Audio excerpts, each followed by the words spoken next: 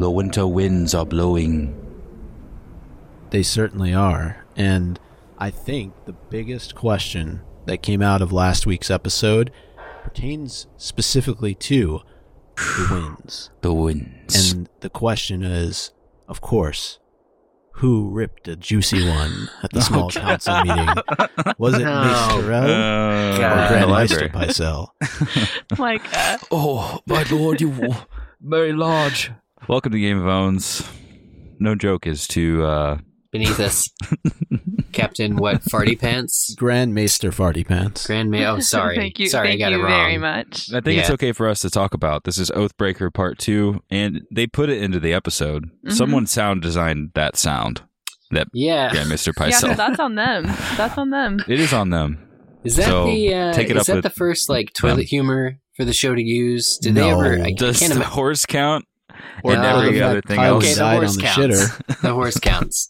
The Tywin Lannister is more of a book thing, okay? But these are all book things. Yeah. No, it was kind of a moment of high pitched tension. Can I tell you that I didn't even notice it the first time I watched it? I referenced it in the last episode, guys. Yeah. No one said anything. Well, Zach, you asked the question to us. Did you notice that little squeak, that little pop?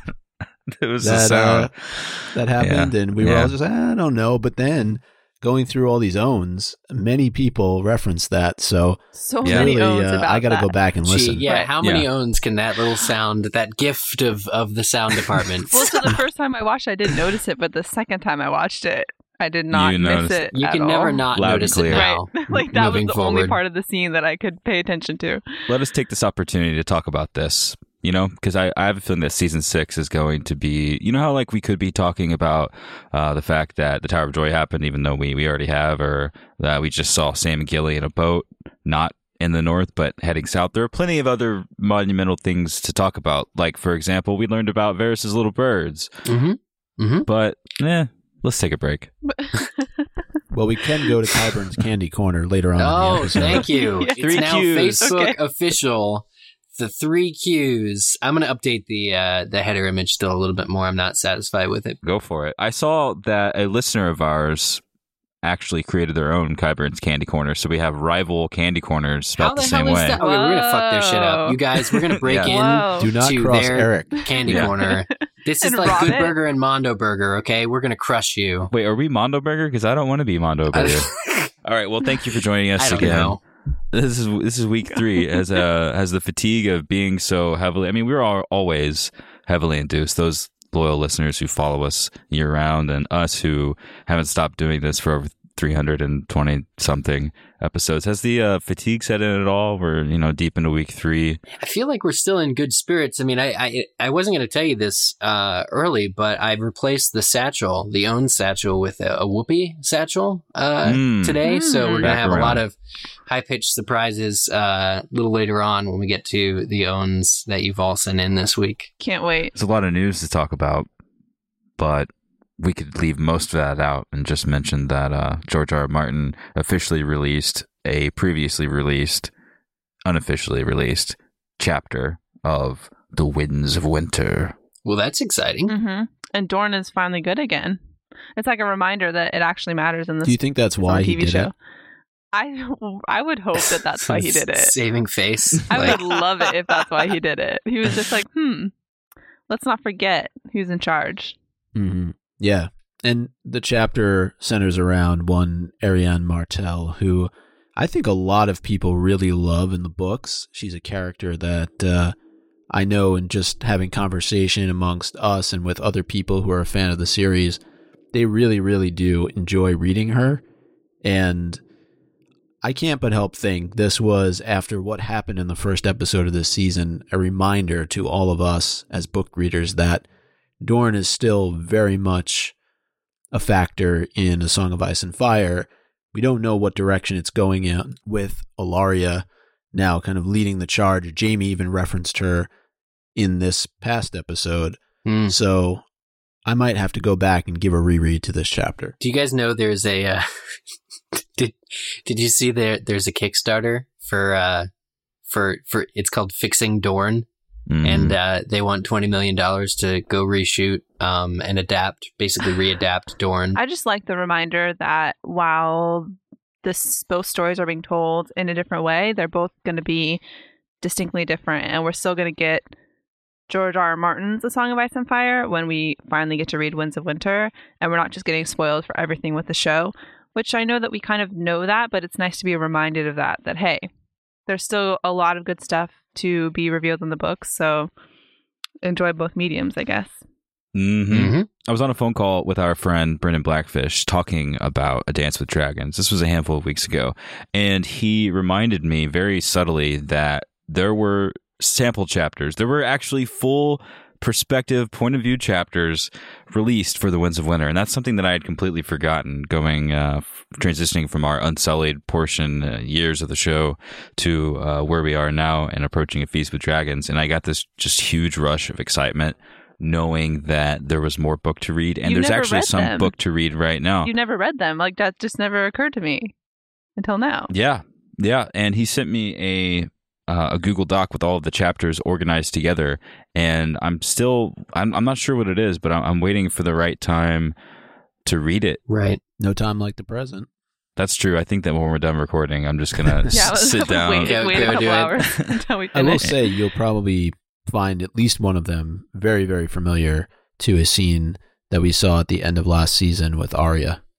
Oh, nice. Well, that's exciting. So Winds of Winter is coming eventually. George mentioned that the monkey on his back was growing. That sounds positive, that's progress, right? People. Yeah, and we're talking about this mid Game of Thrones season. Eventually we'll get them. And by them, I mean all of them together in one book.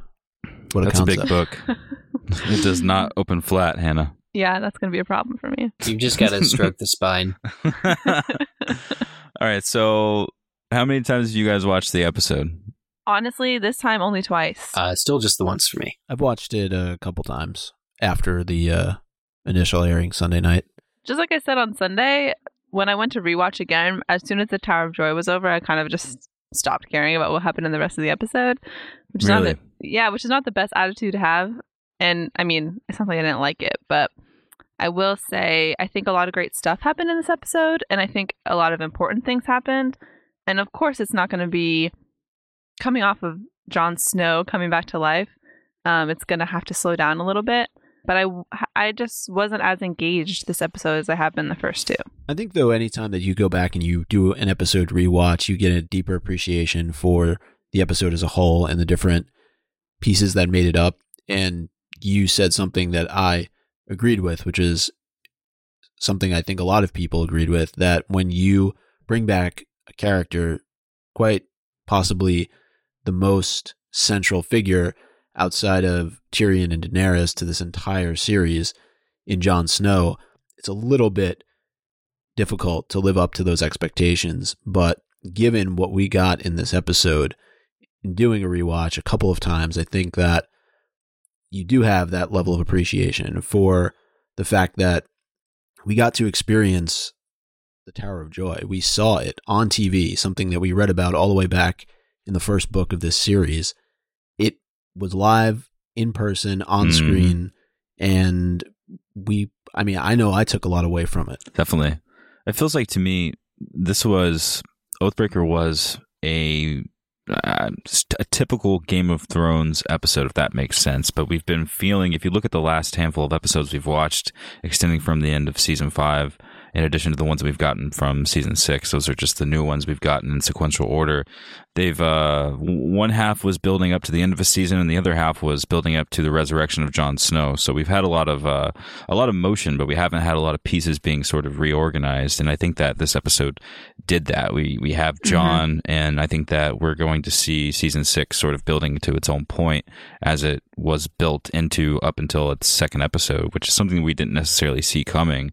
But I think it was a really interesting design because, television seasons tend to do that. They tend to have a flow, and they pick up and they pick up, and then they fall. But this picked up very early on, and not just because someone died in an interesting way, but just because the stuff that they were giving us was so tasty and gratifying and big. And I think that was a pretty brave move, and I think that obviously it's by design of how good the story is. And I think we're getting to the point where it's going to be difficult to avoid that breakup of normal flow, because the stuff that's going to start happening is going to be just sort of epic in every way, because we've whittled down to the important stuff and we're whittling down even further to the more important things. So I'm excited about it. I'm glad when the Tower of Joy piece from the first book is a big part of the third episode, and the fact that it's split and giving even more casual viewers a grander sense of what happens. And there's a lot of people out there that don't know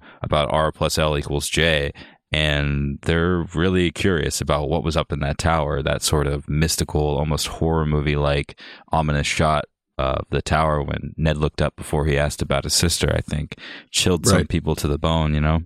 One thing that I read about on Watchers was this interview that Isaac Hempstead Wright did when he talked about these dreams or these flashbacks of Bran's and how every one that he is going to have is meaningful. It's not just something that the producers of the show are going to do in a passing moment. It's integral to the plot moving forward. And this whole discussion around the space-time continuum, did Ned actually hear Bran? How powerful is Bran? Mm-hmm. You know, did Ned, when he turned around, you know, is the Three-Eyed Raven getting a little bit nervous about the type of power that Bran can actually wield? And that's why he's nervous about letting him see too much. Because I think the more and more that we experience visions that he's having, the better understanding we're going to get to exactly what type of power he has. And I think it's going to be absolutely instrumental to how this story plays itself out. I definitely think so. And that kind of makes me think about the implications of the Night's King touching Bran when he's in the midst of what we assume is one of his dreams. I hadn't thought that could be a thing, or I mean, it's an important moment, but I think that the implications for that are different to me now that Ned almost or did hear Bran in that moment. And so it'll be interesting to see how that builds and then plays out. Well, let the theories commence. There are almost countless theories to how this great Greenseer, Brandon Stark, plays into history, different points in history. And I'm just like, yes, this is awesome, you know, because it's just like so fulfilling. There's so many different elements of different stories that are like sort of all coming to a head. We got pirates. I just think about everything. I zoom out, especially after getting deep into the available books, and then thinking about what's coming in the next two books. Like I'm excited because I know the books will even take it further. Like Bran's even gonna, if he ends up doing what all of our thoughts could be, and it's difficult to even talk about it on a podcast, because how do we talk about the possible ways that Bran affecting the past? Does he affect the past? Was he just affecting the past? How do we talk about what that could mean? How do we even get into what he could eventually do? It's crazy. Especially when that wasn't a question that was on any of our minds, at least not on my mind, until just a couple days ago. Yeah. Yeah, we weren't prepared for it.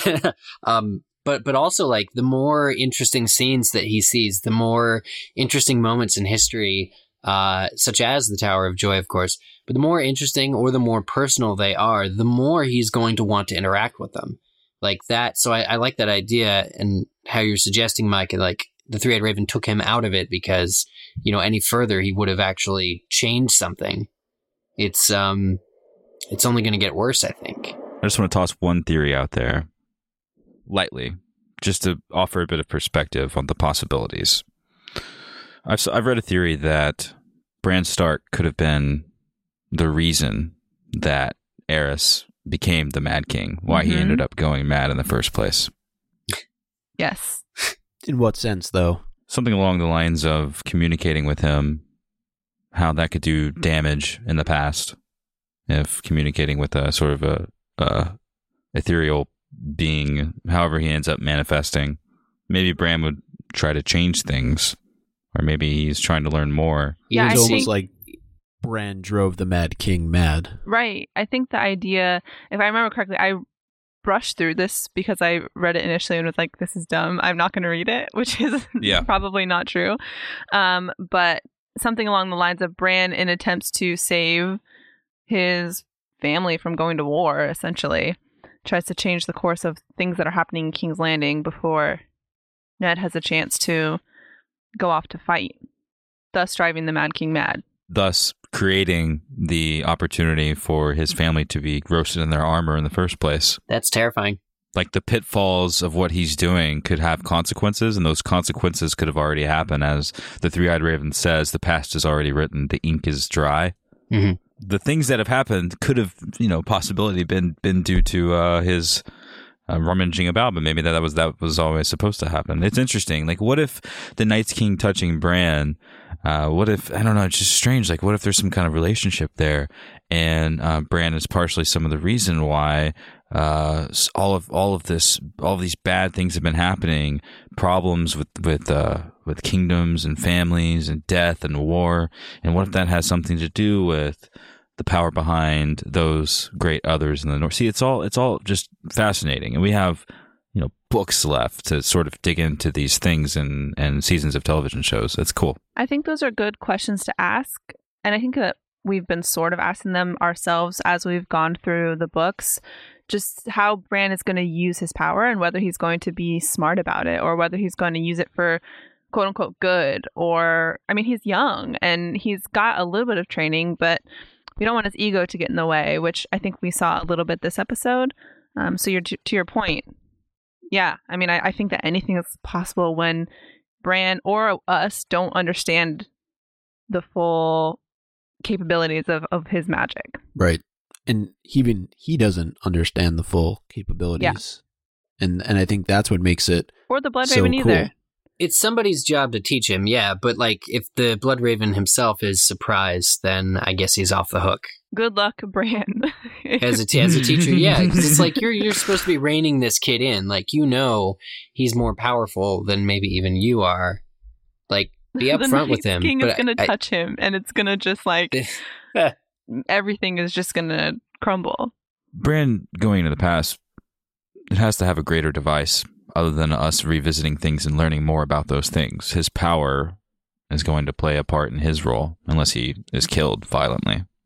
Right. And, we lose that possibility. I mean, and it's possible because no one man should have all that power, right? If Bran is able to, I mean, there are so many possibilities of what he could do, like the crazy shit that we were just talking about.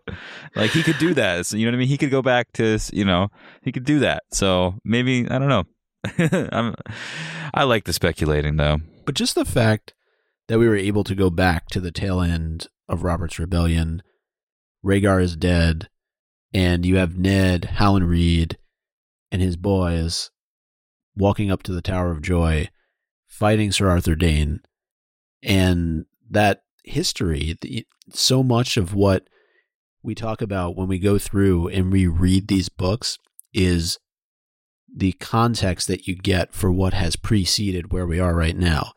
And to get to be able to see that on screen and to get the revelation that Howland Reed literally stabbed Arthur Dayne in the back and saved Ned's ass, that's huge. I think it says a lot about at least the way that the story has been passed down through generations in Westeros in terms of the fact that Ned had defeated Sir Arthur Dayne. Well, defeated can take on many different contexts, right?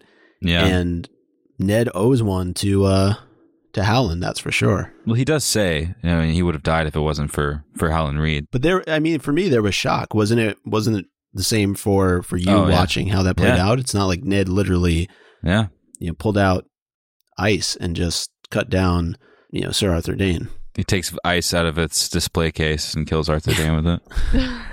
He's like, I use this for beheadings and fighting Kingsguard members. How cool would it be if Bran, in return, gets to save Mira by sort of cheating? In a future battle? Yeah, like in a future fight. What if we get then you'll know the debt is paid. Some kind of debt. I don't know. Yeah, I mean, it's just something that from Sunday's episode, another thing I'm not prepared to think about. Mira and Bran not at the weirwood tree, out somewhere fighting. What comes after? For a while with Bran's journey, we've just viewed his teaching, his learning as an end game, or it was certainly a destination. And to think that there are other destinations. Where do you go after this with the knowledge that you're gathering now? It's a huge question, but I think it's directly, it'll be decided by what he makes of what he sees, of what he is shown, and, what he sees as being his particular mission, kind of heading out. So what will he see in the Tower of Joy? And this is something I've been thinking about over the past few days, and we recorded our last episode directly after it aired, so we didn't have a lot of time to really sort of personally reflect on what we saw. It was just more of the excitement of the event, but I know that a lot of you who listen to the podcast and write and speak amongst yourselves on the website and on social and stuff are getting kind of a sinking feeling in your stomach about what could possibly happen. Like maybe, Micah, you said that you're expecting a big twist, and I think that I am too. I am not sure what's going to happen. I mean, does it go beyond inside the tower we're talking about? Yeah, man. Like he's going to see Lyanna in her bed of blood. Is that it though? Is that That's all sad? First of all, I think two things. And I'll just put it out there, and I don't really know in what context this will all happen. I think sure there's a possibility for Gerald Hightower, who was mentioned in the small council meeting, but yet wasn't in that battle. Is there a possibility that he's inside the Tower of Joy? Who knows? The other thing that, and again, I don't know how they would be there or why they would be there, but Hodor. He was shown in that flashback in the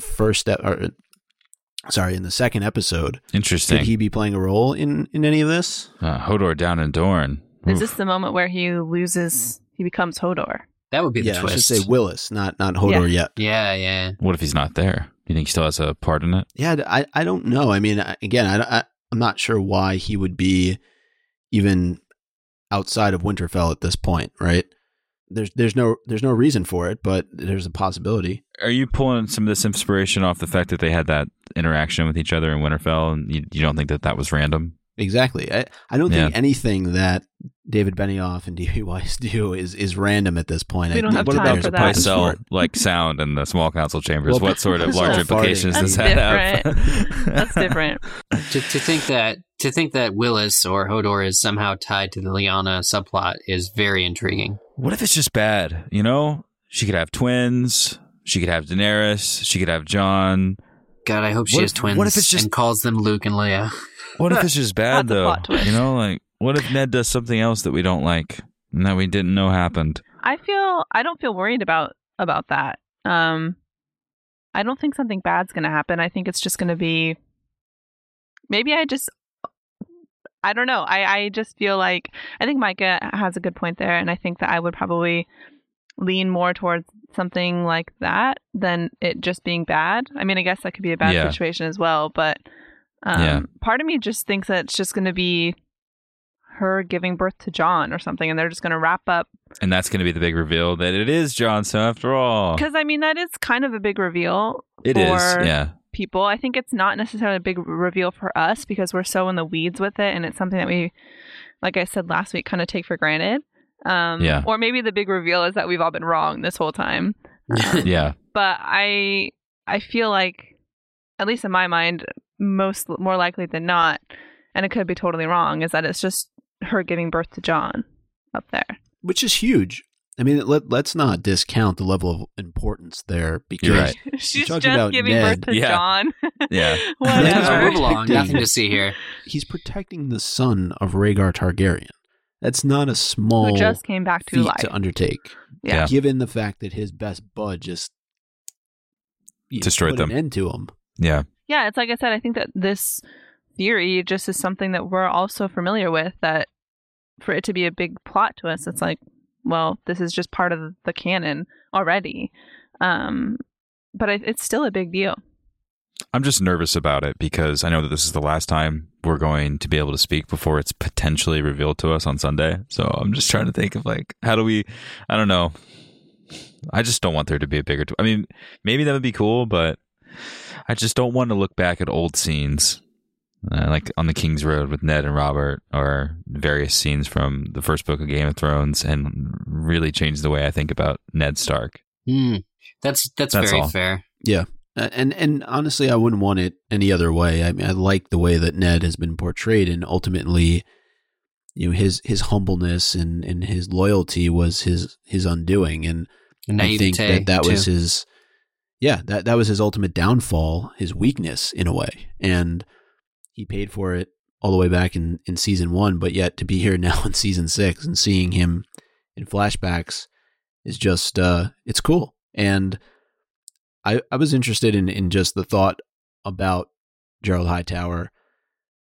Do you think it was just a random mention during the small council meeting by Kevin Lannister, or do you think there's a potential to see him in future episodes, given that he was at the Tower of Joy in the books? Yeah, I did think it was interesting that you pointed that out. And I don't know if that's them just slipping him in there because, hey, like, we didn't forget about him. But I think that the fact that he was mentioned at all, we should probably pay attention to. Because like you've been saying, like, we don't have a lot of room for random name drops, right? Well, if anything, I think if it's not going to bloom into something else, I think it just helps to give further aggrandization of how important it was in the past to have it being spoken about in the current small council. That being said, I wasn't sure if it was Oswald Went or Gerald Hightower that was with Dane in the show, so I'm not sure between the two. And I think that's definitely an interesting point, though. Yeah, it wasn't made clear, which I found surprising, that they wouldn't outright state who it was. We can't have everything, can we? Not in one episode, but there's 7 more to go. I just wish that all of the knights behind Ned would have also shouted who they were and proclaimed, like, there's a Cassell! It was like a roll call. Or they had name tags on their armor. That's the extended edition. Like, it's going to be our version of when The Lord of the Rings came out and just had all the extra scenes. Identifying, do you think all the kids, all the birds in King's Landing need to wear name tags so that Qyburn can tell who they all are? Qyburn's going to get... they all... Do they all have names? Is that what you just said? Yes. Qyburn doesn't seem like the kind of guy who's like going to remember everyone's name. I think he's going to surprise us all. He does work. I think Qyburn knows a lot about those kids. I think he cares enough to use them. all their names end in Y, like Timmy and Billy and Freddie. And I thought they all ended in Q's. Of course they do. So we asked on Watchers on the Wall 3 questions, just like last week and the week before it. You showed up in grand fashion. A lot of you guys wrote in because a lot of you guys are passionate about what's happening. So we thought we'd mix it up a little bit and not ask about the Tower of Joy, even though we really wanted to. We really, really wanted to. We knew we would talk about it anyway, so. Yeah, we ended up talking about it. It's a bit unavoidable. So this is the first question, and Micah so eloquently transitioned to it. What is the plan for the little birds? What will they uncover in King's Landing? It's impressive to me, though, that you have these networks of little children that are doing your bidding, isn't it?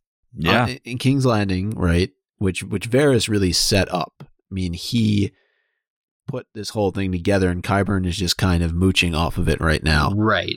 But yet he's transitioned back in Marine to have pretty much the same thing from the sound of it. And it's possible that his Miranese network is older, or at least, in terms of being established, because I believe he said in this episode, like, that's where he's from. He's from Essos originally. And so it's possible that there are even older, stronger ties with the spy network in Essos working for him now, regardless of the status of the kids in King's Landing. But the thing about the kids and why, like, calling them little birds, I guess I never really assumed they were little as in young. That they were these children, but ultimately I think what makes it work is that they can stay hidden. Nobody suspects a child to be an informant, or you would suspect less at the very least. King's Landing, capital city, it's messy, it's dirty, it's impoverished. There are just these kids. Anywhere you look, there's kids. People having kids. That's how it works. The fact that they're able to blend in so reliably, I don't know. And like, we were shown this now, which is why, it's a good question to ask past this episode, because Qyburn is just starting to utilize them now, or we're seeing. And it's like, well, to what end here? And is it going to be as successful as Varys was with that? And I think there's a lot of questions about who they're loyal to. If they're actually working for Qyburn and for Cersei and the Lannisters, or if they're still loyal to Varys, or if they're going to jump ship as soon as word of Varys coming back, if he comes back, happens. And I would or if Qyburn runs out of candy. If Qyburn never runs out of candy, they're out of the game. He's going to switch to Wildfire. But the majority of people who responded on Watchers said that they think that if these little birds aren't currently working for Varys still, then they will jump ship and return to him. At what point, I'm not sure. But I think that it just goes to show that he has this incredible network set up across the whole globe, really, and how powerful that is and is going to be as he kind of hops around between major characters within the story. I feel like Varys should just start his version of the Second Sons of the Golden Company, but they're mercenary spy networks that you can hire out because they're pretty effective, right? Seriously. And he rooted out the Harpy, or he's getting closer to the answer, and he's confident that his little birds remain very loyal overseas. I felt like that's what was implied, right? And then we directly cross over to the scene with Qyburn. So I'm not surprised that most of you wrote in and think that Varys is in charge of the little birds still. And there's a possibility here that will be part of the drama later on when the epilogue moment happens. There's a possibility that sort of reveal that, hey, Varys is the guy still. That could be part of it. And I think that that's honestly quite interesting that little spin would be on it, because it does well. Let's say if it's at the end of the season, it would do well to give Varys some strength points leading into whatever future he has. I just love that idea that the kids are still perhaps spying for Varys. They'll take the candy that Qyburn is offering. I mean, kids got to eat. I mentioned they were impoverished, didn't I? So, they got to eat, but the fact that they could still be, ultimately loyal to, I can just see them like he opens the door, steps off a boat, and all the kids run and go, Uncle Varys, and they go hug him, and it's really adorable, like that kind of thing.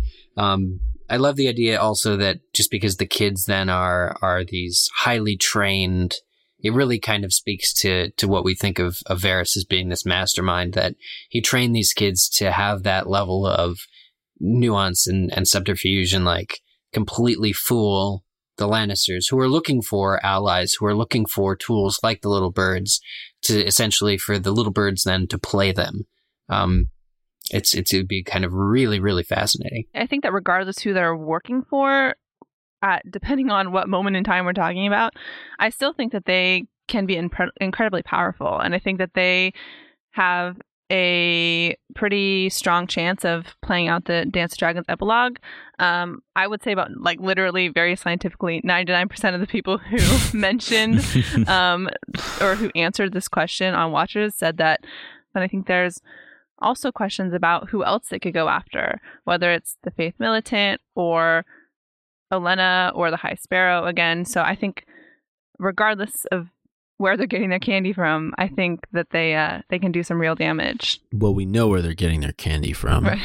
Qyburn's candy corner. At least for right now. Come on down. The corner of Flea Bottom and the Three Whores. Welcome. Unless Varys is shipping them some stuff from across the Narrow Sea. But I agree with everything that's been said. And I think the points about how Cersei and Jaime are currently struggling with the power dynamic in King's Landing, particularly as it relates to the small council, and that tense moment that they had immediately following that scene with the children and Qyburn and Sir Robert Strong, it just goes to show you that those children are probably going to be extremely integral, at least at certain times, to finding out information, as Hannah said, whether it's from Sir Kevin Lannister or it's from Olenna, or even the High Sparrow and the Faith Militant. I mean, there's a lot of snooping around that needs to be done in King's Landing, and currently we know that they don't think very highly of Cersei. They don't think very highly, probably, of Tommen. So any new information that can be gotten is certainly information to their advantage. So we understand what they do. We understand the normal purpose for these little birds. My question is, what are they actually planning to do with them? Because it's sort of a mystery to me at this point. I understand that they drum up information on each other, but the High Sparrow isn't an ally of Cersei. She's not going to go sell someone up the river necessarily and say, oh, by the way, the Queen of Thorns also breaks some laws according to the gods, and maybe she should be persecuted as well, because clearly she put a big red X on her head as far as Cersei and Jaime are concerned, just by the way she was speaking to them in the chamber. That's a mannerism in a way that would affect Cersei in the past. Maybe not Cersei post walk, but we'll see. But I'm just curious. I don't know what they can do, right? Other than physically hurt someone. What can they? Like, what deliver information? Yeah, they can deliver information. They can hurt. I think they can just set bigger events in motion. Also, well, then again, the people that you target, like Lady Olenna, are already very cautious people. As to a fault. I'm remembering the scene with Olenna and Marjorie talking to Sansa for the first time, and there are spies everywhere, ears everywhere. Like, Lady Olenna is not somebody who could easily be fooled by a child in the corner taking notes or trying to collect, basically doing espionage. She is protected. Same with the High Sparrow. Unless these kids are going to start going to church every Sunday, how are they going to be useful at toppling this religious order, the faith militant who are, really in charge here? The kids are not. Time will tell. That's the only thing I can say. They don't strike me as being particularly effective against those two specific adversaries. I think that they are effective in what they do, and I think that clearly they're going to have a job, but I'm just curious as to what that job will be, because even if they do overhear everything the Queen of Thorns says, even if they do overhear, I'm sure the High Sparrow during his walkings and feedings and being amongst the people is talking about this grand plan that he has. No, I'm sure he isn't. Like, what can they do with that with the information? I think that so you want to pit House Tyrell versus House Lannister even further? Okay, all right. I think something else is going to happen, guys. Somebody wrote on Watchers, Isabel brought up a point that I thought was interesting that I hadn't thought about at all, which is, they wrote, Loras remains the biggest King's Landing question for me. Could the little birds be used to murder him, thus giving Cersei justification for storming the Sept? Which is a scenario I hadn't thought about. And so I think there's lots of opportunities, like I was saying, to set these things that we know that are going to happen in motion. And that could be something like that. That makes sense. They do like knives. They do, which we saw in the trailer. So, who's it going to be, I guess, is the question. I would think that if they're going to play any role initially, it's going to be related to the Faith Militant and the High Sparrow. That's just because they're more out in the city amongst the people, where it's easier to infiltrate and to oversee, to blend into the background, to overhear, I meant to say, and really do some damage. Whereas, as Eric was pointing out, I think it's a little bit more of a challenge to try and get dirt on somebody like an Olenna Tyrell or Kevin Lannister. I don't know. That's just how I feel. I think that there's also a question about the Little Birds operating not only in King's Landing, but also elsewhere in the story and bringing information back to whoever they're working for at the time. And I think that includes the Riverlands, and I think that also could include what's happening in the North. And so I don't know if King's Landing is going to become aware of what's going to eventually happen in the North with Winterfell and Castle Black, and what we hope Jon will do to take back. That's interesting. Home. With Jaime being in the Riverlands as well. That could be interesting. That whole, I'm really looking forward to the Frey storyline this season, which I know we're going to get at least a little of. And that brings me back to the question I asked on the last episode about Arya and the waif and her reaction. I did a little bit more digging on social media, and I wasn't the only one who had the same reaction when she paused for a moment after the name Walder Frey was mentioned. So I really hope that we get a bit of retribution there from Arya. Perhaps this is another long-lost belly squirt of Walder Frey's. Jeez. God damn.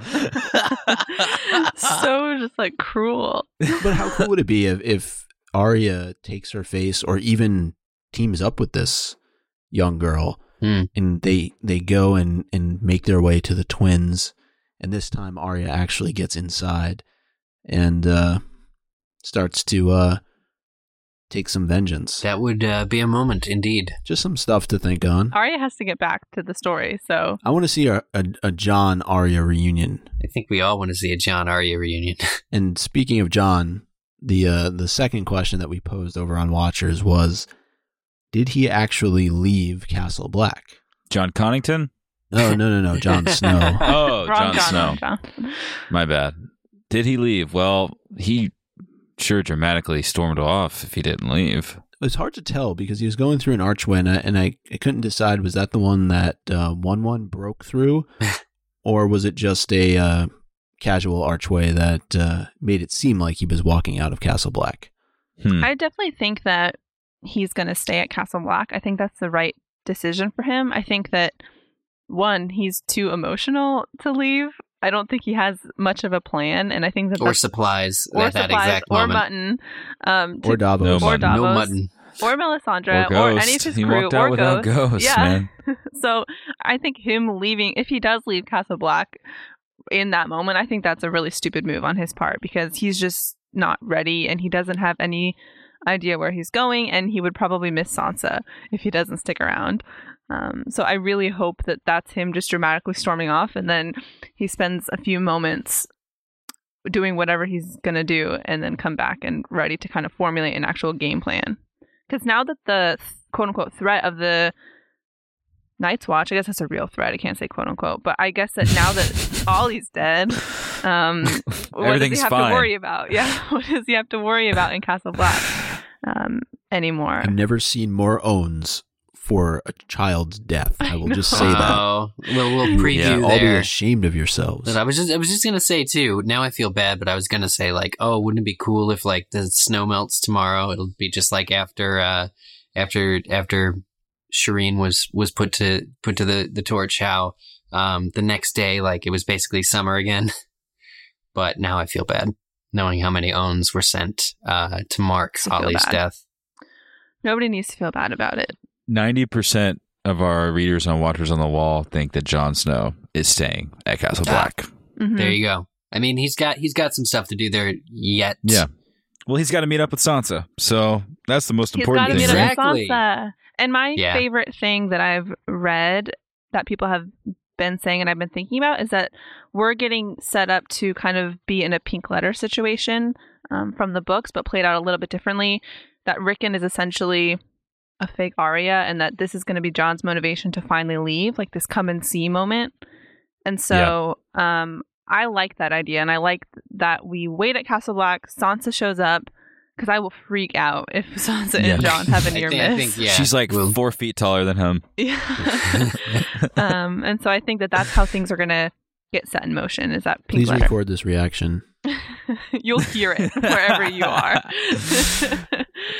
Yeah, and Sansa would be great. I mean, the perfect character witness, really, to prepare Jon for what he's about to encounter with Ramsay Bolton. I just feel like Jon's faced down so much more than Ramsay Bolton, though, right? He has, but it always, the details always help. Is my motto. The particulars of just how ferocious he is. Although Theon would have helped too, but you know, I understand it's kind of a bit like walking on eggshells. I've always been a bit annoyed at the amount of power Ramsay Bolton seems to yield, or the Boltons at all. But I mean, that's just how these things go. That's the position they put themselves in, and you can't be upset that they worked their butts off and got there. And no matter how far down Ramsay takes himself by behaving poorly and doing poorly, I think that they're still going to be a formidable threat when it happens.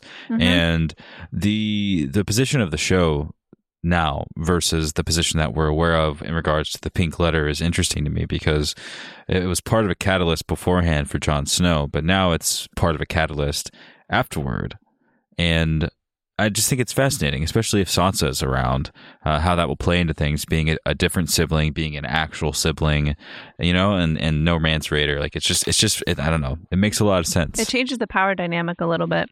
It does, and it changes the motivations as well. Yep. I think it changes a lot of the emotion, and I think it's great. I like both versions, but this is going to be really cool if it ends up sort of shaking out in the way that I think it's going to shake out. But again, I'm kind of not trusting myself and not trusting how I think about this. I don't want to get too comfortable in these ideas. Do you trust Small John Umber?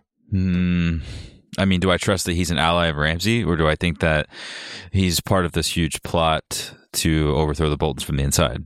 The latter. I don't know. It really depends on if that was actually Shaggy Dog's head. Or I'm in agreement. Shaggy Dog just in the wrong place at the wrong time, and right. Shaggy Dog was out playing and accidentally ran into this fishhook. Right. Without Wyman Manderley, but with the presence of the possibility of the Umbers infiltrating from the inside, and with also the presence of Asha, who I think that they'll use interestingly as she's there, I think that we could be seeing the Ghost and Winterfell plotline playing out, which I'm very, very excited about being a part of Ramsay's downfall. But I don't know. I think that maybe inward subversion in Winterfell may diminish his threat later on for the season. And I don't know if that's something that they'll want to do or if they feel like it's even necessary. Part of me wants that screen time to go to other characters and other more interesting places. But at the same time, I do think it would be pretty cool if that horror story in Winterfell became a horror story for the people that were making it a horror story for us last season. Yeah, absolutely. I agree with that. I think that would be very cool watch play out. And I just, from the response from the Owens, just from reading all the different ideas, comments that were online post episode 3, there doesn't seem to be a whole faith in Umber's allegiance to the Boltons. A lot of people think that, especially since he referenced the fact that Roose bended the knee and stabbed Robb right in the back, and that he didn't do anything of the sort. Like, he just said, I have no need for that, and that just led a lot of people to believe that his allegiance has and always will lie with the Starks. And we know Manderley is sort of working undercover in the books to have, I guess we can talk about Davos go in search of Rickon. So I just think that it would be nice to see that family, meaning the Boltons, kind of get a taste of their own medicine. And Shaggy Dog is such a small, as much as we love him, it's such a small price to pay for. The reaction was ridiculous, to be honest with you. I mean, I know it's a dog. The real dog's still alive, everybody. Just relax. But it's a small price to pay for the Boltons to see them as loyal. So I say, I'm not sure I'd pay it. I disagree completely, personally. These direwolves are mythical beings, and I want to see them on the final battlefield. My heart will grow 3 times bigger. That would be awesome. Speaking of hearts... Speaking of 3, I know who you are. I saw you eat that stallion heart. Why didn't you come back after Khal Drogo died? And she goes, because I'm Daenerys. Yeah. I'm the unburnt. I'm the breaker of chains. This leads into our third question that we asked, which is, what's next in Fires Dothrak? How will Dany meet this new challenge? How will Jaario play into what's going to happen next? Jaario? Yeah. You guys like that? It's something I said on accident, which is actually I love that true. People used it just so casually in the comment field. They're like, yeah, this is what you call them. Yeah, Jaario together. That's what they are. That's what they are. Something that I want to ask you guys that I've been thinking about and that I've seen a lot in the comments, and I don't know if you would agree or disagree with this, is the fact that we've already seen Drogon burning the place down, essentially, or flying over the place. If that makes us not as worried for Dany as we should be, or if we're not worried about Dany just because we know how powerful she is compared to the last time she was with the Dothraki. I think that my difficulty with these scenes are that we already know that she's going to make it out of them. At least that's what we're assuming just of what we've seen. And so I guess how that happens is going to be interesting, but it's hard for me to feel fear for her and for what she's going through, because I feel like there's not much of a question of what the outcome's going to be. It's just how she's going to get from A to B. That's one way to look at it. But although you take the case of Jaime Lannister and, like, you know, early on when he pushed Bran out the window, very early on, you're like, oh, I hope this guy dies. If you were to pick up book 4 and see that he's still alive, you'd be like, oh, that sucks. But since then, he's lost a hand. Like, there are ways, like, even if she makes it out, what cost will there be to her? I'm not suggesting she could lose a hand, but, you know, there are those things that weigh on these characters and sort of change them fundamentally. And I kind of hope that there's something in there for Dany.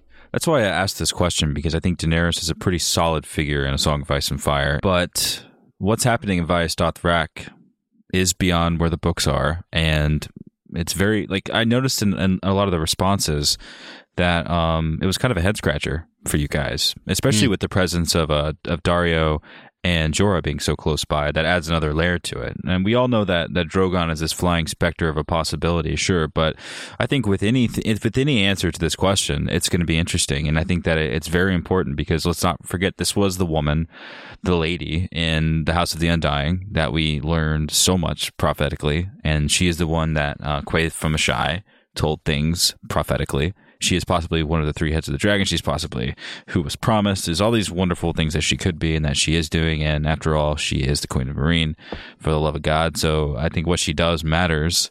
And what's happening is fascinating with the characters that she's interacting with, partially because it's in her past and she's coming back to something that she lived through. And how will she choose to navigate this with all the experience that she's gotten? That's kind of like a payoff you don't often get in shows or in stories. Like we often wish what it would be like if our characters like traveled back in time and then told someone, "Hey, I'm from the future." Like, how would that feel? That's kind of what's happening here. Not exactly mechanically, but she has blossomed into so much more of a person. Her dragons are huge and dangerous, and she's flown on them, and she's so much more than what she was the last time she visited this place, you know?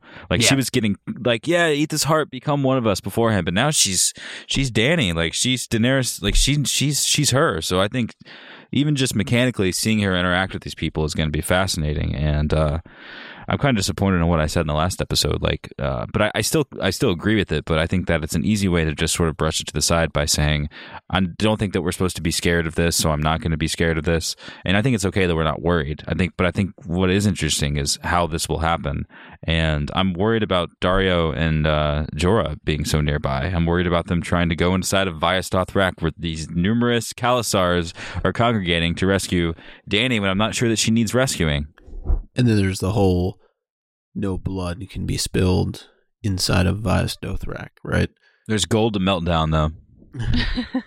But I would assume that the Dothraki can respond if Jorah and Daario do decide to fight. They're not just going to sit there and allow Dany to be taken willingly. I think it's probably a combination of a lot of the different options that were listed as potential answers in terms of Drogon, in terms of Daario and Jorah. Maybe Dany does a bit to save herself, but I'm also interested in this trial that she has to face, right? She's being judged by 7 individuals. We've seen trials before, but none like trial this. Trial by dragon. Yeah. I would say she wins. I do There's hope a lot of horses to eat. That is a lot of horses to eat. I do hope that whatever the case, she gets herself out of the situation, and that it's not just she goes to trial and halfway through the trial her dragon comes and saves her, or she is working with befriending the Dosh Khaleen and then Daario and Jorah show up and save her. I do think that she would benefit greatly from doing this on her own and from creating these allegiances or going through whatever she's going to go through by herself and not just sitting around and waiting to be rescued. I mean, there's bound to be some heavy story relevance to the fact that she is back here. You know, what about her going back is going to enable her to go forward? Not just because that was the parameter of the prophecy, but like what about it? What is she gaining here by playing fair with their culture, essentially? Because that's the whole argument, is she's not obeying their culture, but she's obviously looking at it from I'm so much bigger than this standpoint.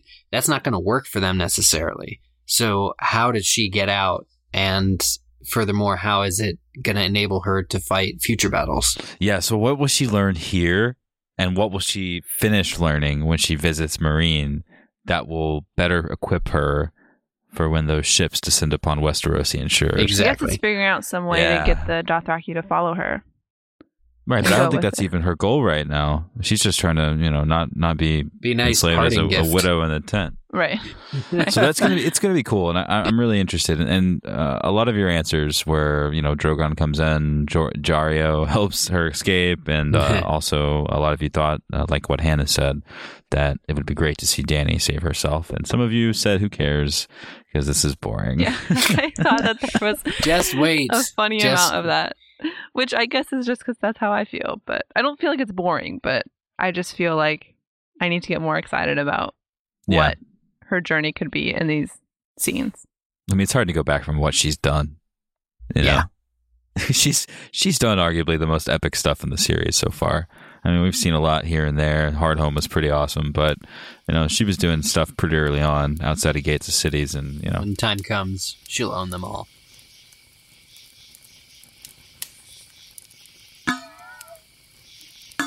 It's my camp flask. It's full of mead. Pod, please start the fire. No, that's going to take forever. I got matches. I would rather do it. You guys don't hear the fire already roaring? Otherwise, this is awkward. It's a trans-dimensional fire, Zach. I think you can hear it. Bran can interact with it, but it hasn't made its way to us yet. Well, most importantly, then, if the fire is crackling, we need to reach over behind you, Eric, there. Grab that satchel. Do you want the satchel or the whoopee satchel? No. What?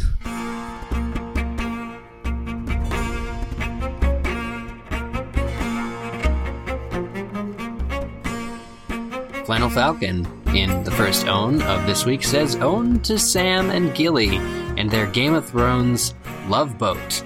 Pass the Dramamine." Gabe G writes in, "Own to the last name on Arya's funny little list. Is the waif a Frey?" I like how you think, Gabe. Afraid of what? A Frey Arya, maybe. And Zonga Yin, "Own to Robert Strong's undeadly stare to shut Jaime up. Hashtag I can hear you. Hashtag if stairs could kill.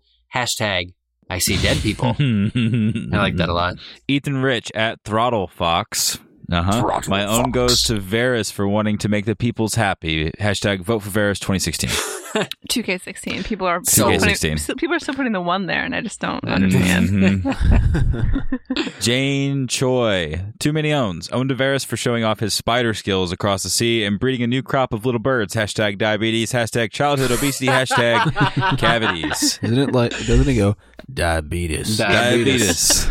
Spot on. If you have diabetes, you will give your own to the Dosh Colleen for bossing around Khal Moro and his horse riders like they're good little fuck boys. Hashtag Real Housewives of Ice Rack.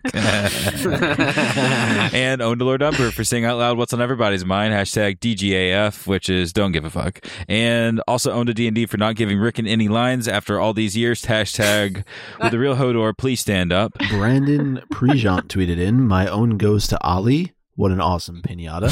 Oh, man.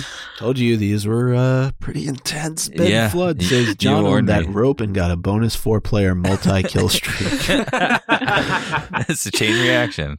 Oh, life is a video game. Chandru over on Facebook, own to Grandmeister Pycelle for consistently staying in the small council since season 1. Mm-hmm. 1, Ned, Varys, Littlefinger, Renly, John Aaron, all either dead or gone. Hashtag my bloated ass gonna stay in the council. Hashtag fact checker. John has seen the nothing that lies beyond death. He literally is the person who knows nothing. So own to Ygritte for telling us this 4 seasons ago. Hashtag another red woman. Ooh, I love that. I like that. You know nothing. Interesting. Chris Monaco on Facebook, own to Braun and Littlefinger for making me spend the entire episode wondering what in the Seven Hells they're up to. I've been asking where Littlefinger is for my whole life. He's in next week's episode. Next week. Hopefully with Braun. Or hopefully Braun's in it. They're drinking together right now. And then Ricky Young on Twitter, own this week goes to Sir Arthur Dayne for holding his own against 4 cheating Northerners. Hashtag the North forgot. Oh. Wow. And then Lady Liana at the Wolfmaid, own to the 999th Lord Commander of the Night's Watch, Dollars Ed Tollett. Yeah. Ooh. Love it. Oh, Ed. Well, we heard from Brian Sanderford, who gives his own to Missandei and Grey Worm for not giving in to peer pressure. Hashtag just say no. Heather Churchill over on Facebook, own goes to Olenna Tyrell. Cersei may not be the queen of Westeros, but Olenna is most definitely queen of incest jokes. Yes, she is. All jokes. Gil Pound owned a brand for speaking the mind of all the fans. Quote, "Take me back. I wasn't ready to leave." End quote. Real talk. And Real. Sarah Clinton on Facebook. First ever own. Thank you, Sarah. What up, Goes Sarah? to Davos. Truly the Tony Robbins of Westeros. Hashtag damn Davos. Hashtag back at it again with the pep talk. Hashtag life coach Knigget. Why does it have a G? Why? Dante Targaryen. Nice to have you. My own is Jon Snow for owning the mic drop. My watch is over. Mic drop emoji. Brienne of Tarth wrote in, all these neck bones aside, my own goes to Bloodraven for making us wait. Hashtag delayed gratification is the best gratification. If you say so. Almata on Twitter, to Lord Varys the Spider, Master of Whisperers on 2 continents. And Tower of Joy Horizons writes, own to Varys for knowing that torture yields only false info and that you can get more birds with silver than vinegar. Or sugar. Such in a this smart case. man. And so is Louis Philippe Pilon, who says, own goes to Westeros' new favorite alt comic, Gilly. I can already see her tearing up the open mic night at the Old Town UCB. I don't think I'd they pay have to see one, that. Louis. But no more than $5. Well, you never know. I mean, based on our experiences in Old Town, they seem like they're up to no good when they're not working. Lots of cider. Fearsomely strong. And mutton. And money. Jan at @Black_Gendo on Twitter says, I'm giving 2 owns. Umber Jr. bringing the results of the Stark Child litmus test. Hashtag RIP Shaggy Dog. And Jon Snow's hashtag My Watch Has Ended. Supreme Commander, owned to Kevin Lannister for not taking Cersei's shit. Hashtag you can't sit with us. Doug Atkins on Facebook. Owen goes to Davos for several reasons. One, being the first person that Jon sees after waking up from nothingness. Who better than one of the only truly rational and sane people in Westeros? 2, for kicking Melisandre out of the room the second she started mentioning being the chosen one, because you know Davos has seen that, how that turns out. Most importantly, number 3, for giving Jon an incredible speech pep talk that will most likely shape the way Jon approaches the rest of his life and in turn shape all the things to come, because Jon is the chosen one. Winky face. Fairly good. And then Rob McDonald on Twitter, own to Tormund, I know you're not a god, I've seen your pecker. What kind of god would have a pecker like that? Hashtag it was cold out. And he's got a point. He's got a point. And Emma Hasselquist on Facebook, own goes to the eye candy this week from that very short glimpse of stark naked Jon and the sword of the morning looking fine. This episode certainly delivered. Hashtag more like Sir Arthur. Damn, am I right? Thank you. Thank you. Zach. I love Somebody had to read it. John Davis on Facebook, my own to the three-eyed raven for that moment when he realizes that Bran may be more powerful than he thought. That look on his face when Ned Stark reacts to Bran's call. Hashtag can Bran change the past? Or the future. And Christina Klein to Dolores Edison Tollett, acting Lord Commander of the Night's Watch, for being the guy we all hoped and knew Jon would turn to after his gruesomely shot execution of the traitors who killed him and his mic drop exit from Castle Black. Long live Lord Commander Tollett. What does dead may never die? What does Dead May Never Die? What does Dead May Never Die? What does Dead May Never Die? People love Can't mic do drops. that again. They love It's them. pretty good. They It's love pretty- them. Mhm. I'm just going to start carrying a mic with me and just dropping it Just whenever dropping something it every cool time happens. you leave the room. We got 2 owns here from Illyrio Dukakis. Thank you. On Twitter, yep. Own to Davos for kicking Mel out before she got too deep into the religious bullshit, giving Jon a crash course in realpolitik. And own to Qyburn for making it this far and still being allowed within 500 feet of a group of children. That's a zinger. That's a zinger. Oh, boy. Olivia Harville. My first ever own goes to that shot of Ollie's bitch face as he died. I was really hoping for hashtag Ghost Kills Ollie 2K16, but at least the brat is gone. The hashtag lives on. The Johan hashtag lives Spore. I'm sorry, but the own has to go to small John Umber. Way to be a traitorous bastard, but he owned the Starks. Hashtag Ghost Kills Umber 2K16. Mary on Twitter. My own goes to Pycelle's flatulence of fear. Hashtag Frankenfart. I love that. It's like a cereal. And Gary Manis. He's owned a Thin and a White Walker, but Sam the Slayer gets owned by the sea. See, That's a shame. Hashtag see you at the Hornhill. Hashtag see you at Hornhill. Chris Michelle Holcomb over on Facebook says, own to the Queen of Thorns. I do appreciate these things can get a bit confusing in your family. Must be hard being that fucking savage. Hashtag burn. K-Moon says, own to Sir Arthur Dane for double fisting swords and nearly winning a 4-on-1 matchup. Hashtag a dance with daggers. Hashtag a tease of joy. KP Dawes tweeted, own to Lion Ted for making Westeros great again. And Karen Dean, own to Tormund, quote, what kind of god would have a pecker that small? Hashtag literal low blow. Hashtag Tormund's got jokes. Hashtag not what Ygritte said. On Facebook, Nick Marinucci says, own to Ramin Djawadi. His work in Season 6 is some of his best. The Stark theme, the Dothraki theme, and the Arya montage music really stood out this episode. And that Bolton theme is excellent. That's a great own. I agree with that. That is a really good own, yeah. Like the snow theme. Bradley Russell on Facebook, my own goes to Small John Umber for telling off Ramsay to his face while sowing the seeds of the North Remembers plot, because we'll learn that Shaggy Dog was killed by some other means, possibly while defending Rickon. And that was why Rickon wasn't so torn up about seeing his head. Small John just didn't present himself as a detestable chap. Fingers crossed hard. Me too. Yeah. Please. I like that. That's a good theory. And then Anthony Runyon on Twitter, own to the Three-Eyed Raven for cutting that scene short and owning us all. Hashtag not a happy Mother's Day. On Facebook, Christina Ingraldi, my own goes to the silence. From John and Ollie to making Tyrion hilariously awkward, the silence was amazing all through the episode and fucking owned it. There's been a lot of that this whole season, which I've been loving. At Phil with A on Twitter, owns to both of Sir Dane's hands. Badass. Kylo Snow on Twitter, own goes to Jamie for being the only one to be upset about the child slavery going on with Varys and Qyburn.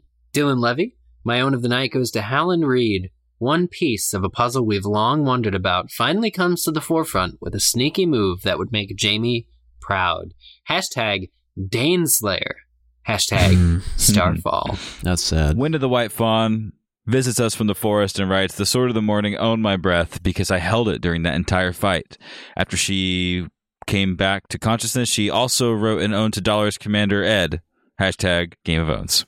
Joe Ludwigson, hashtag Shaggy Dog kills Ramsey 2K16, question mark? Nope, I refuse to believe it. No direwolves are killed in the making of this episode. It has to be a Trojan plot. La la la la la, can't hear you. La la la. Ben the Analyst, owned to the Three-Eyed Raven for the biggest cock tease ever. I thought it almost said the biggest cock ever. I gotta read these slower. Which Lisa episode were they watching? Owned to Franken Mountain for literally scaring the shit. For literally scaring the shit out of Maester Pycelle. Hashtag thought the fart came from my husband. Wow. That's amazing. Miss Molly Evans writes, own the Tormund Giants Bay for two nights' funniest line. What kind of god would have a pecker that small? And for good measure, Lucy Diavolo, owner of the Black Brother who managed to stab Jon Snow in a pattern that looks like a moon over his heart with 6 marks. Below it, 5 are in a circle and 1 is off to the side. Just like Catelyn's love for her Ned's kids. Hashtag first own. That's Lucy. a deep first own. Lucy. Yeah. Come on now. I liked it. No, I literally liked it on Facebook. Good. Reedy Rosier at Ray_Roz says, own to Tyrion for having such great lines this season that he started to quote himself. A wise man once said. Yep. Very true. John has risen. Tweeted in, own goes to the Tower of Joy for giving us a badass combat scene that ended in getting wrecked from behind. Hashtag no Kanye. Hashtag Game of Owns. And own goes to Rickon Stark for looking like puberty slapped him across the face. Wow. Hashtag no recast, no problem. No problem. Jason Wolcott tweeted in, my own goes to Karstark for saying the things I want to say to Ramsay for me. Aw. I think they meant Umber.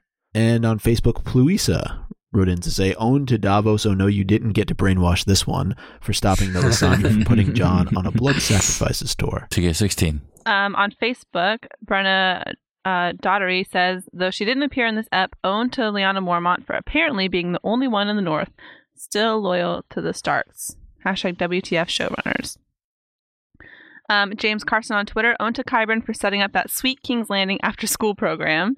Hashtag Littlebird Daycare Services. Hashtag Kyburn's Candy Corner. Hashtag Kyburn's Candy Corner 2K16. At Manucular Bomb on Twitter, whose Twitter name is Promise Menu Ned, which is really funny. That man gets more leverage out of his own name than any of us could ever hope. It's hilarious. Yeah, it's true. Own to the return of Wilding Tonks. Hashtag Don't Call Me Nympha Osha. Then Emily Philo on Facebook. My own for the week goes to puberty, making child actors into silent teens one by one. Hashtag No Lines for Ollie and Rickon.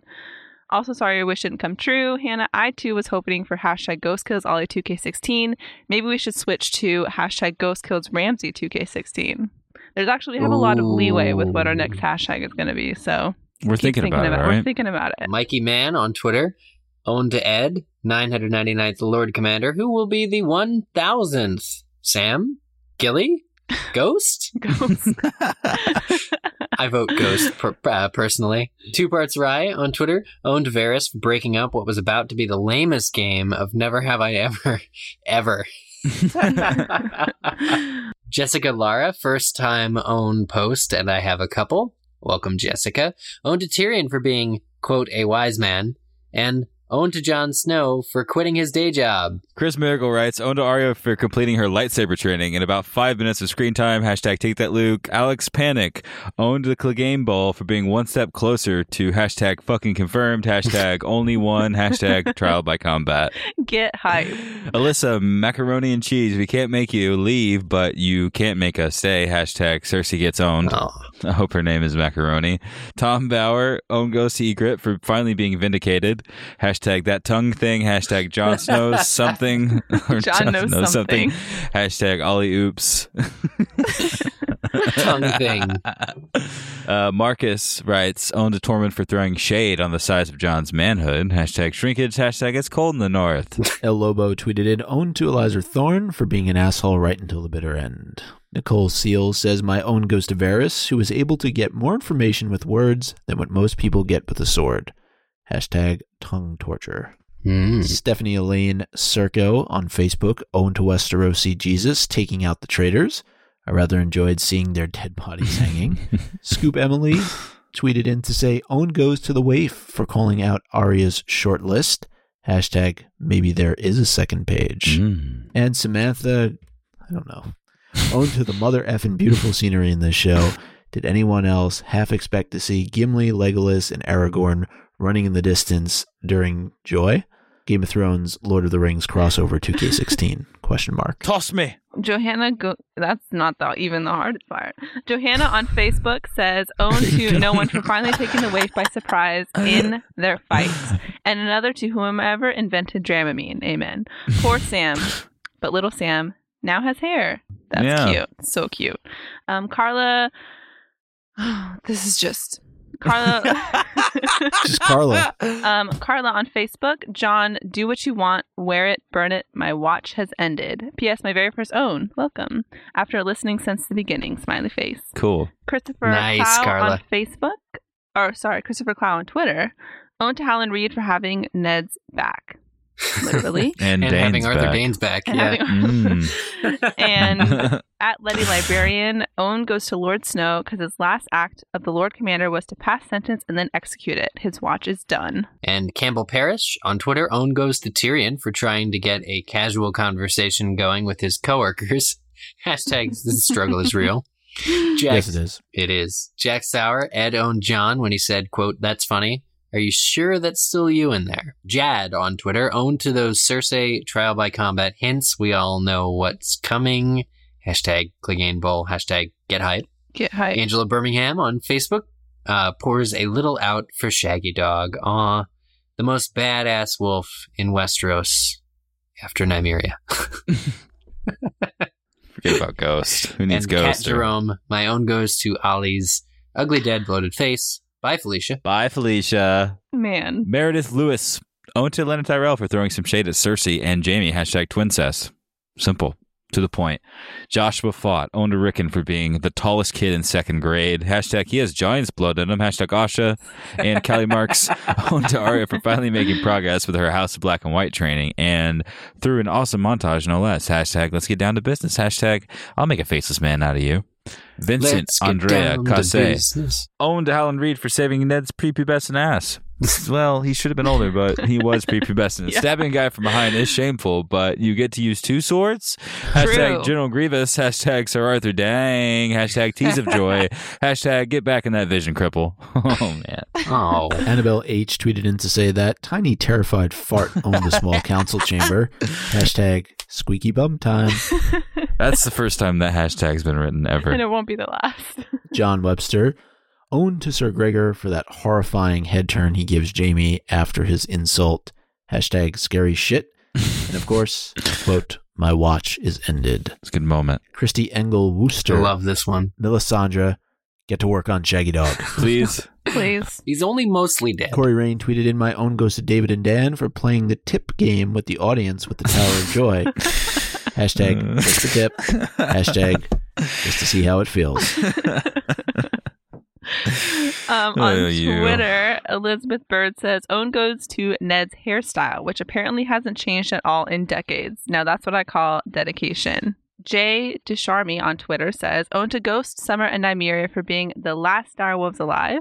And Aaron Conroy on Twitter, the producers for having the three-eyed raven drag Bran away from the Tower of Joy when hashtag Baby Jon Snow cried. And then Annette on Twitter, my own goes to Jon Snow, my watch has ended, bam. Hashtag Elvis has left the building. Thank you very much. Thank you very much. Jenny Barrows on Twitter, owned to the Umbers because hashtag the North remembers, hashtag funny how he didn't kneel, hashtag Bolton Bloodbath 2K16. There you go. It will make me laugh every time. Anytime someone uses 2K16, it's still funny. I read that guy's name is Shitty Monster. That'd be a good handle. That's funny. Skitty at Raven says, own goes to Shaggy Dog for my heart breaking when I saw what the Umbers did. Hashtag add to the list. Hashtag stop killing direwolves. Please. Hashtag Oathbreaker. And Michelle, own goes to the hashtag High Sparrow for making the king completely forget about his still imprisoned wife. Hashtag Mama's Boy. Hashtag Olena's back in town. Na-na-na. Ev, own goes to Ollie for going out like the bitch he is. Jeez. Gosh, I'm getting all the Ollie hate owns. I wouldn't have printed that one out. Jared Kozal, own goes to John's epic final line. Instantly iconic. His watch has ended. Now his war begins.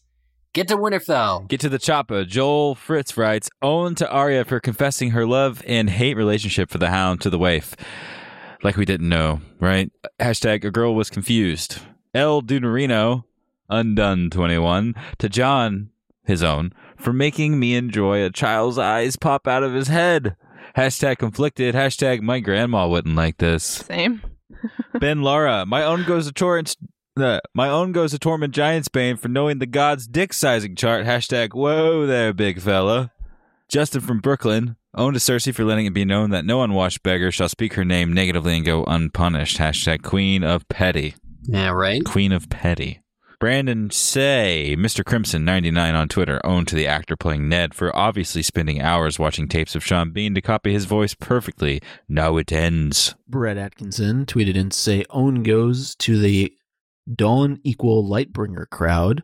Looks like Ned will come down from Tower of Joy with baby Snow and a flaming sword. What? I like that. Fuck. Matt at Frost Kaisers says, fuck Ollie, fuck Ramsay, fuck all the gods, fuck all of them. Just like Davos said, my own goes to Shaggy Dog, R.I.P.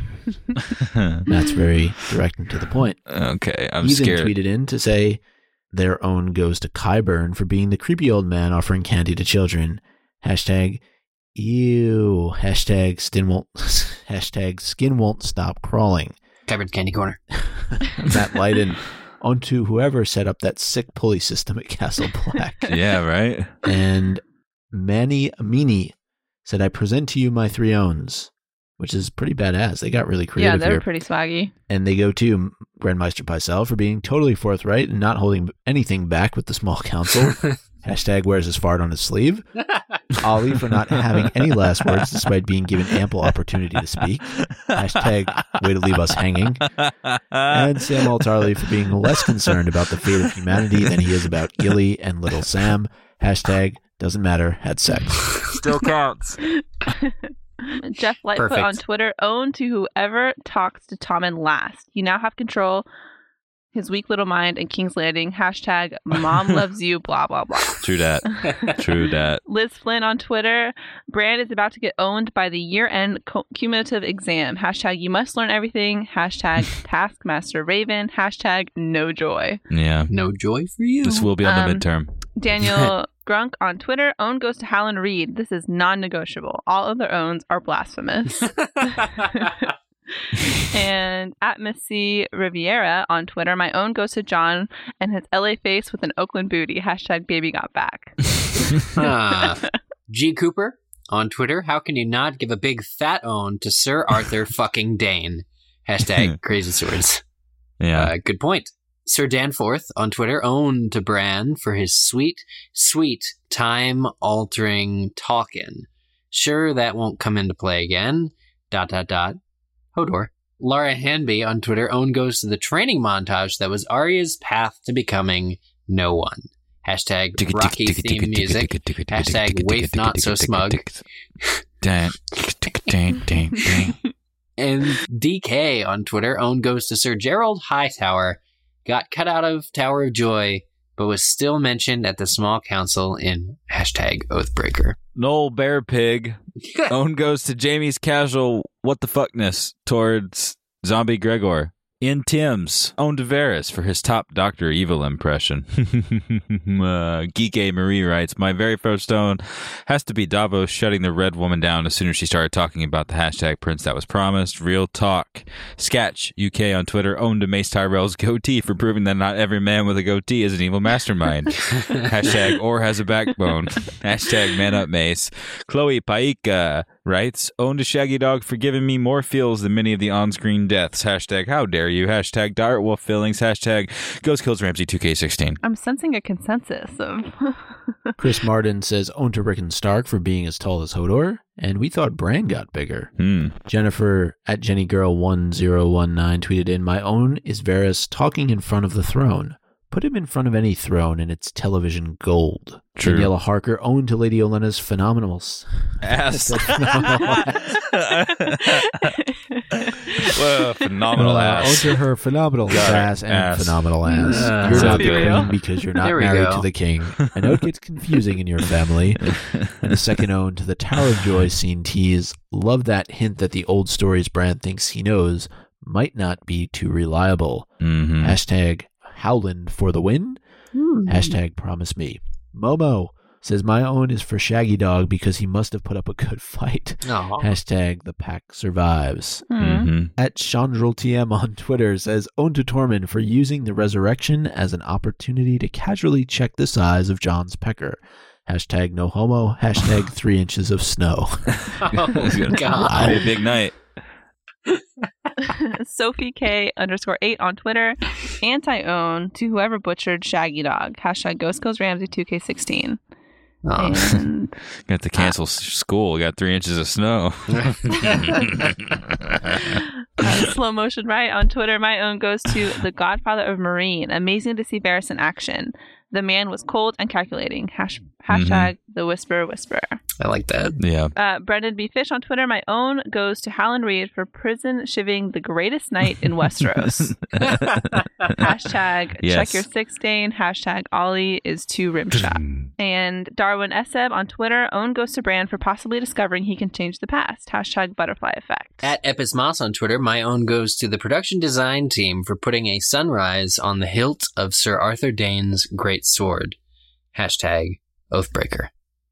Joshua Morgan owned Bran for being the voice of the old gods. Quote, maybe, or maybe he heard the wind. Hashtag, who do you think sends the wind if not the gods, boy? Whoa. Bob Capuccia. My new band's name is Hanging Ollie. I'll listen. Yeah, we expect an EP. Dan Firmage. My own goes to Grey Worm for attempting small talk with Tyrion. So dull, but A for effort. Hashtag keep failing. Hashtag patrol talk. Hashtag unsullied stories. Michael Chavone, I guess to the mountain for making either Mace or Pycelle fart from fear. Hashtag squeeze the cheese. 2 owns left. Michael, what the hell, man? DB Trader, owned to the writers for bringing Ned's legendary honor into perspective, setting up for the ultimate deception. Hashtag every move counts and every own counts. Okay, this is the last one of this. This is the last own. The last one. Akash Singh on Twitter writes, my own goes to Eric for Kyborn's Candy Corner. Oh, yes. Which is pretty much the best thing I've ever heard.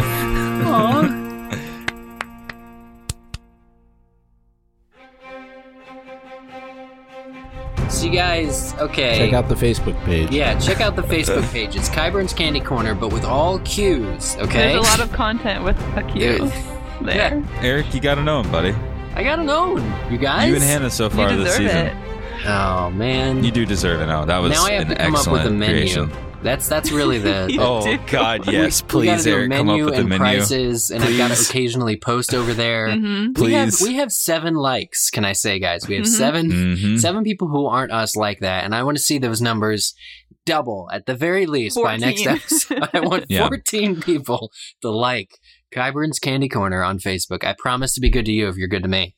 And I'm pretty sure it's what Kyburn says to the kids. So, hey, so thanks to all of you guys for writing in your owns. Oh, awesome. 16 pages of our Google Doc. I mean, come on. It's like coldies for all your cold needs. Or diabetes. If you guys don't get what we're talking about when we're talking about coldies, if you subscribe to our Patreon feed at patreon.com/Q, we have a bunch of random shit on there. We make another podcast called A Squad of Ice and Fire.